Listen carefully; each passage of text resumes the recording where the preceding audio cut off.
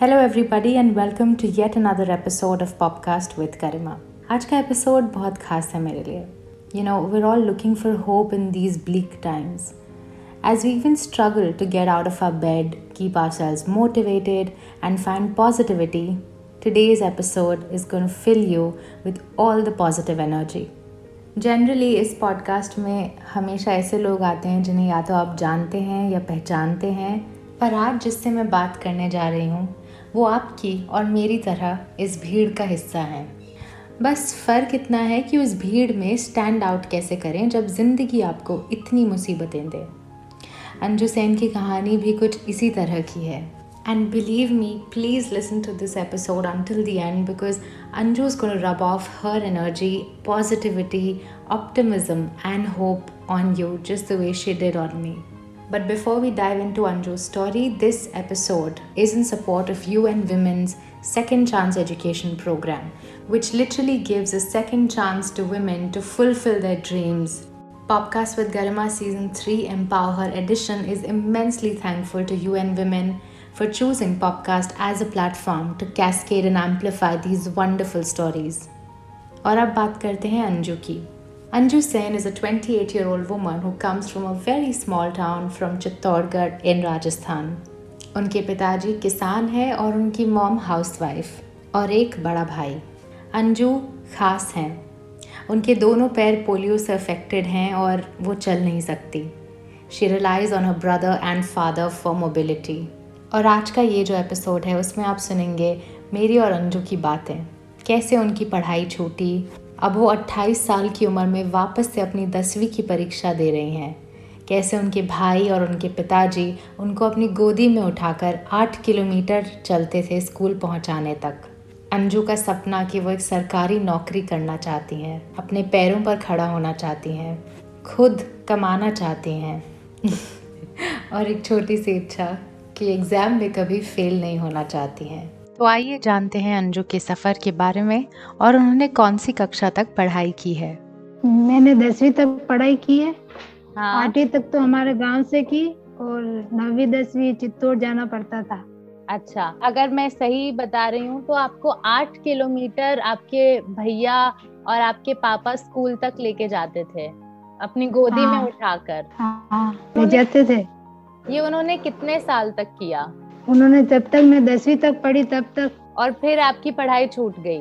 फिर वहाँ रोज ऐसा आना जाना तो फिर मैंने ही मना कर दिया कि मैं पढ़ाई नहीं करूँ. नहीं, आपको इस बात की फिक्र थी कि मेरे भैया और पापा को रोज मुझे गोदी में उठाकर 8 किलोमीटर ले जाना पड़ता. रोज वो परेशान होते थे.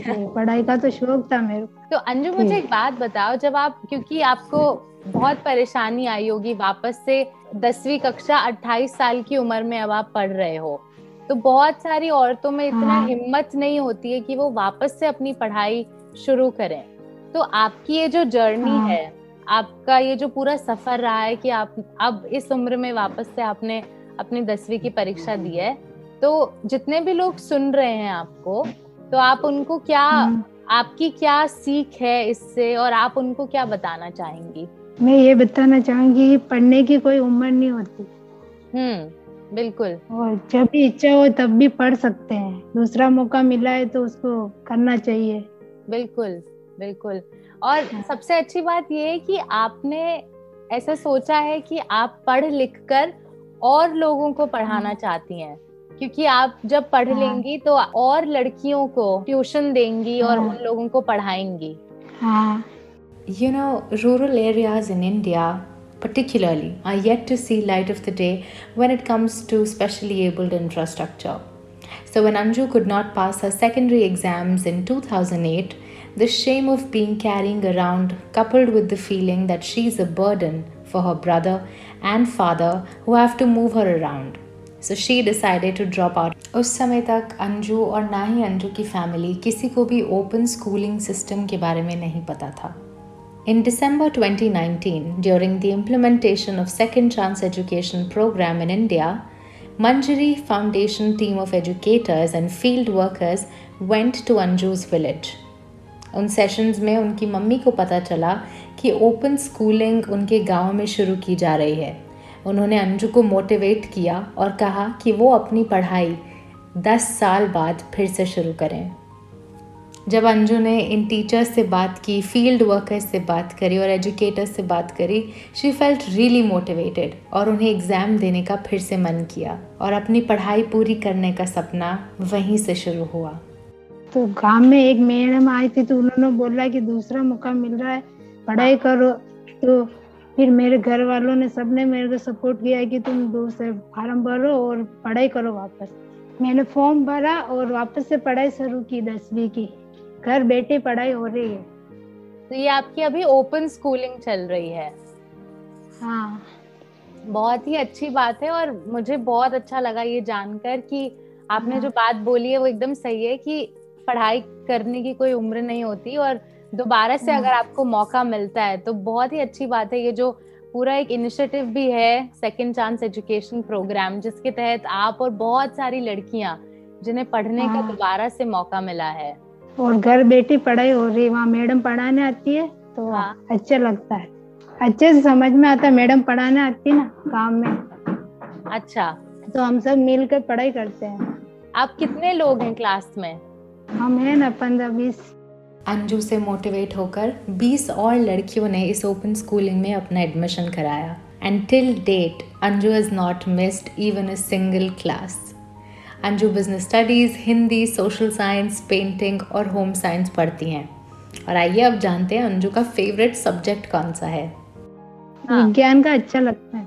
विज्ञान पढ़ना आपको पसंद है? हाँ। आपको पढ़ाई करना पसंद है या एग्जाम देना भी पसंद है? दोनों। वापस से अब आपको स्कूल जाने का मौका मिला है सेकंड चांस एजुकेशन प्रोग्राम के द्वारा। तो जब आप स्कूल अब जा पाते हो तो आपको कैसा लगता है? आपने दोस्त बनाए हैं वहाँ पे? आप लोग क्या करते हो? हाँ, दोस्त बनाए, अच्छा लगता है। पढ़ाई करते हैं सब साथ में। वैसे अगर थोड़ा रिवाइंड करूं तो November 2019 is exactly when COVID started hitting in. तो कोरोना काल में जब हर जगह इतनी नेगेटिविटी थी, पूरी दुनिया जूझ रही थी एक महामारी से, अंजू और उसके साथ 20 लड़कियां सेकंड चांस एजुकेशन प्रोग्राम के द्वारा अपना सेकंड चांस, अपना सपना पूरा कर रहे थे।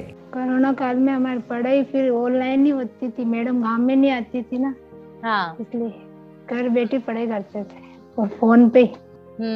जो आपकी जितने भी टीचर्स हैं उन सब से आपको एकदम पूरा सपोर्ट मिलता है? कोई भी आपको दिक्कत या परेशानी होती है वो सब आपकी मदद और सहायता करते हैं? हाँ, करते हैं। तो आइए अब जानते हैं कि अंजू पढ़ लिख कर क्या करना चाहती हैं। मैं ऐसे चाहती हूँ कि मेरे घर बैठी ऐसी नौकरी हो जो ताकि घर बैठी कर सकूँ, वो जाना ना पड़े। हाँ, बिल्कुल। हाँ, तो क्योंकि मैं चल नहीं सकती तो रोज छोड़ना मिलना भी पड़ता है, ताकि मैं खुद वह घर से पढ़ा सकूँ। मैं सरकारी नौकरी भी करना चाहती हूँ। अरे वाह। और जो हमारे सपोर्ट करते हैं अच्छे हैं, मैम सर सब वो सपोर्ट करते हैं हमको, और ऑनलाइन पढ़ाते भी हैं। फोन से भी कुछ पूछे थे तो वो भी बताते हैं। अंजू, अगर आप बुरा ना माने तो मुझे आपसे पूछना था कि बहुत मुश्किलें होती हैं अगर आप चल नहीं सकते तो डेफिनेटली, और मतलब मैं समझने की पूरी कोशिश कर रही हूँ कि कितनी मुश्किल होती होगी, पर उन सब चीजों को, आपकी जो परिस्थिति है उन सब के बावजूद भी आप इतनी, मतलब आप हंसकर बात कर रही हैं, आप एकदम खुश हैं। तो ये इतना आपको मोटिवेशन कहाँ से आता है कि आप अभी भी मतलब अपने लाइफ के प्रति इतनी खुश और आप एकदम दृढ़ उसके साथ में आप अपना जीवन चला रहे हो? ये कहाँ से इतनी शक्ति मिलती है आपको? क्या अपने जीवन में कितने भी कष्ट हो उसके हंस के ही जीना चाहिए। बिल्कुल, क्योंकि कष्ट तो रहेगा, पर ये हम पर है कि हम उसको कष्ट की तरह लें या उसको हंसकर निकालें। हाँ, ये तो अपने ऊपर ही रहता है। तो आप क्या करती हैं? आपका क्या सीक्रेट फॉर्मूला है, मतलब कि आप ऐसे इतने खुश हो और आप अपने आप को कैसे प्रेरणा हमेशा देते हो? कि मैं जैसी हूँ वैसी अच्छी हूँ, बाकी के लोगों की तरह। मैं अपने में कोई कमी नहीं समझती हूँ, बाकी के लोगों की तरह समझती हूँ। बहुत ही अच्छी बात है अंजू। और जैसे कि मैं आपको दोबारा बता रही हूँ कि मुझे आपसे बात करके और इतना अच्छा लग रहा है, और आप पर्सनली, मतलब मुझे आप इतनी प्रेरणा आप दे रही हैं। ये जो सोच है कि मैं जैसी हूँ मैं अच्छी हूँ, ये कहाँ से आई आपको ये सोच? ये मैंने अपने आप से सीखा है, अपने परिवार से। कि कितने भी दुख हो तो भी खुश खुश रहना चाहिए, हंसना चाहिए रोज, ताकि जिंदगी अच्छे से निकले। बिल्कुल, अगर हंसते हंसते जिंदगी निकल जाएगी तो उससे अच्छा कुछ है ही नहीं। You know, India has around 80 million people with disability, which may be age related, accident related, or due to some medical conditions. According to the World Bank, 1 in every 12 households in India has a person living with disability. मैं उन सबसे ये कहना चाहूंगी जो विकलांग है वो है, उनको आगे बढ़ने के लिए उनको सपोर्ट करे, उनको पढ़ाए, उनको आगे बढ़ाए। और मैं सभी को ये कहना चाहूंगी कि कोई कमजोर नहीं, सब समान होना चाहिए और ना किसी पर निर्भर होना चाहिए। And amidst all of this, सबसे इम्पोर्टेंट है कि आपके पेरेंट्स, आपके माँ बाप आपका साथ दें। आपके जो माता जी और पिताजी हैं, आपके मम्मी पापा जो हैं, वो आपका ये जो डिसीजन था कि आपको वापस से पढ़ना है, उसके लिए वो आपको सपोर्ट करते हैं पूरा? हाँ करते ना, उन्होंने बोला कि पढ़ाई करो, वापस फॉर्म भरो। आपके एक भाई भी हैं? हाँ। वो भी पढ़ाई करते हैं? हाँ मेरे भाई सब पढ़ाई करते हैं। अच्छा, सब पढ़े लिखे हैं। हाँ, ये बहुत ही अच्छी बात है कि आप लोग इतना ध्यान देते हैं कि अगर इस देश को आगे बढ़ना है तो बहुत जरूरी है कि सब लोग पढ़े लिखे हों।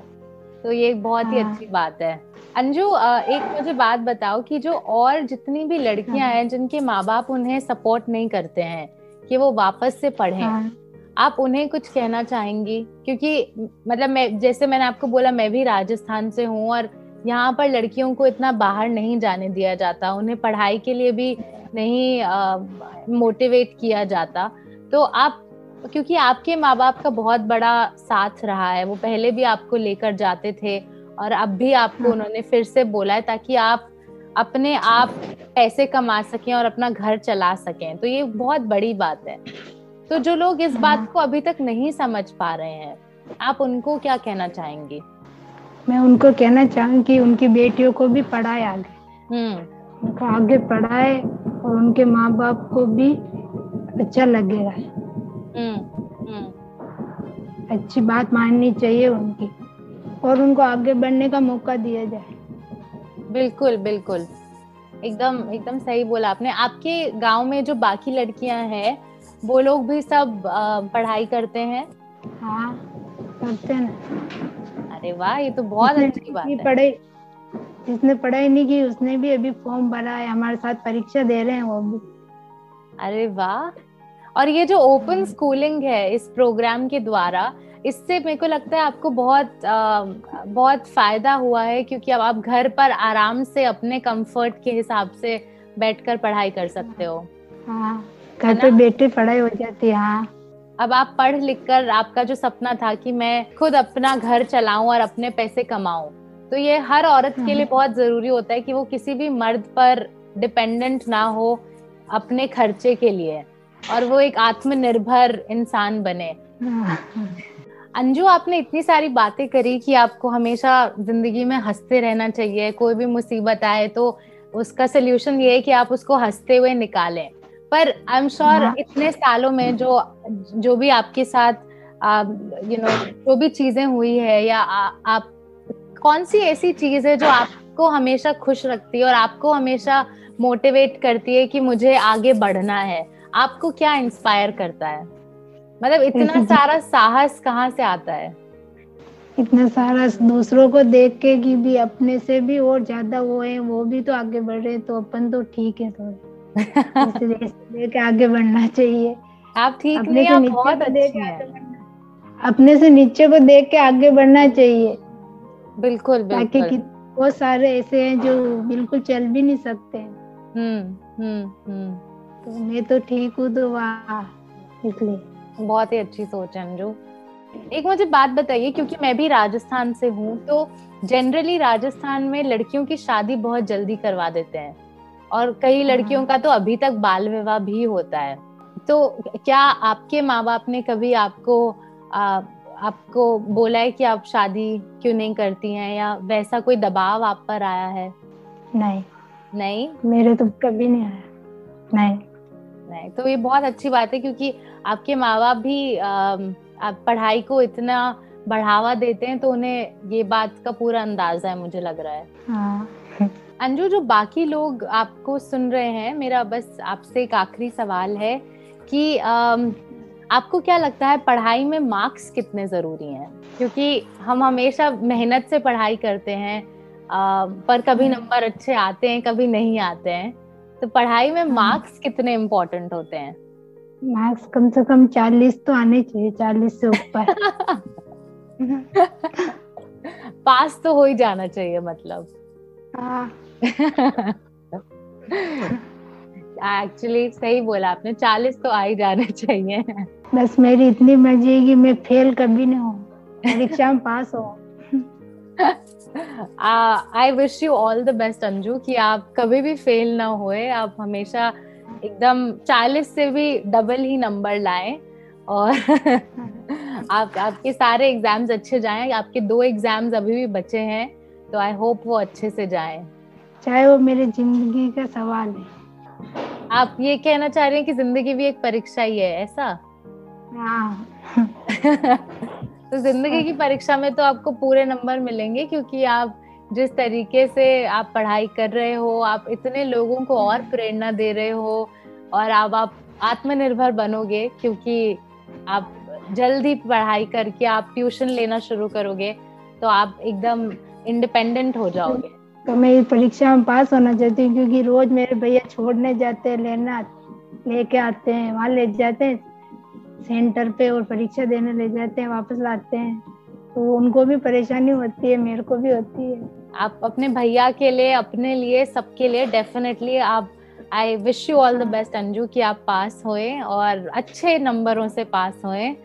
और आपके भैया को भी एक्चुअली बहुत बड़ा सलाम है, क्योंकि हर भाई भी ऐसा नहीं होता है कि वो अपनी बहन की पढ़ाई के लिए उसको गोदी में उठाकर इतनी दूर 8 किलोमीटर तक लेकर जाए और फिर आगे भी उसको सपोर्ट करे। तो आप अपने भैया को भी मेरी तरफ से बहुत बहुत शुक्रिया कीजिएगा, क्योंकि आपकी सफलता में उनका भी बहुत बड़ा हाथ है।